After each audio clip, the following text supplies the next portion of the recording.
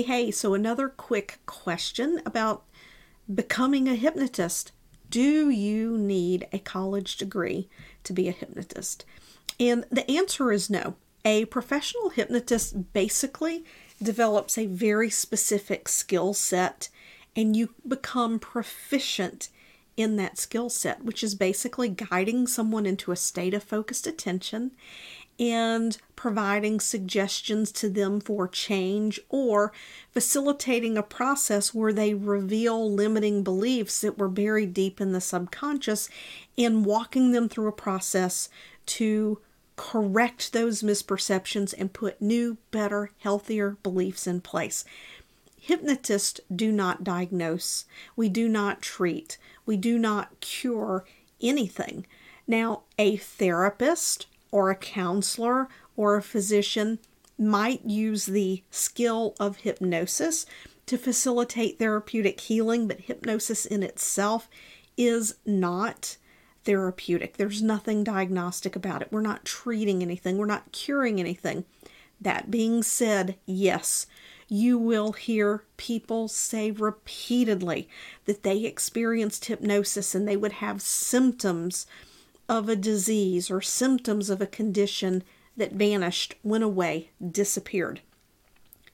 What happened was the mind was facilitated into a place where it was able to open up healing for itself. The hypnosis did nothing to create that healing.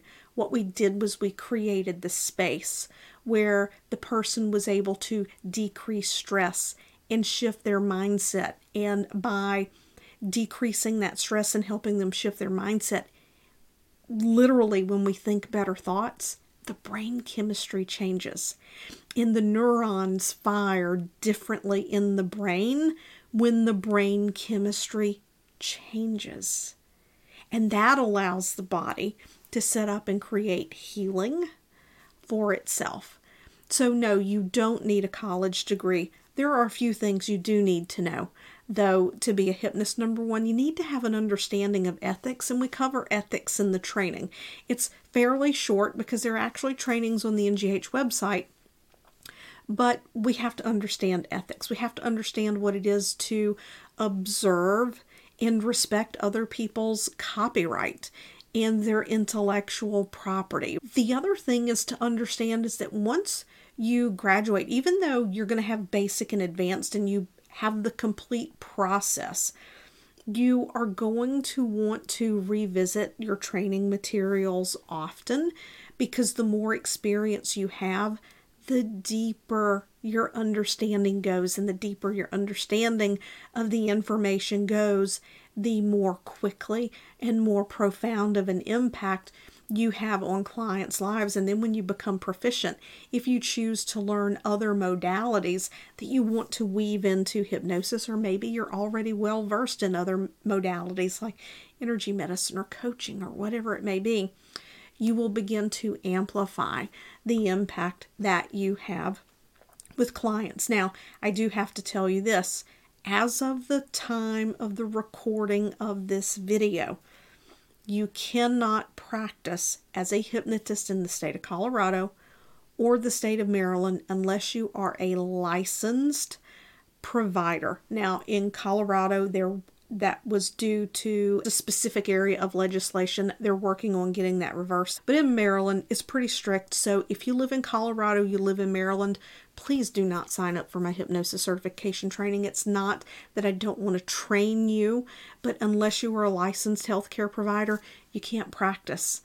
Unless you're taking the training to enhance your understanding of the mind and how false beliefs and perceptions are formed and how those things influence like marketing, copywriting, or some other profession where an understanding of the mind, beliefs, perceptions, and response to emotions and that type of thing takes place, then if you're in Maryland or Colorado, this isn't the investment for you if you're not a licensed professional. And I want you to know that up front, because I believe it's my responsibility to be in integrity to let you know that those rules exist. Now, in all of the other states, There are some places you have to register, other places you don't. In the state of Florida, you're free to practice hypnosis unless you're working on something like chronic pain, or if a doctor wanted to refer someone to you for IBS. If you're not a healthcare practitioner, and this is my understanding of the way the language of the law reads, you could reach out to the National Guild of Hypnotists and they can more specifically tell you. But even if someone is referred to you in the state of Florida, if it is a medical condition, if you're not a licensed professional, whether it's a nurse or physician, counselor, you're not allowed to work with specific things in Florida. The other states, I'm not aware of any restrictions like that, but that doesn't mean that they don't exist. So it's upon the responsibility of the provider as a professional. That's why I call this a professional hypnosis certification. I want you to be prepared to be able to go out and practice, and to do so with credibility. And a part of being a professional is knowing what your scope of practice is and what the laws are where you are practicing. If you're international, and I do get quite a bit of international students, there's no way in the world I can take responsibility for knowing what another country's rules and regulations are. So that's something you would have to explore on your own before signing up. So that's it in a nutshell. We're under 7 minutes here. No, you do not need a degree. I hope to see you in February. I'll have the link to sign up in the show notes.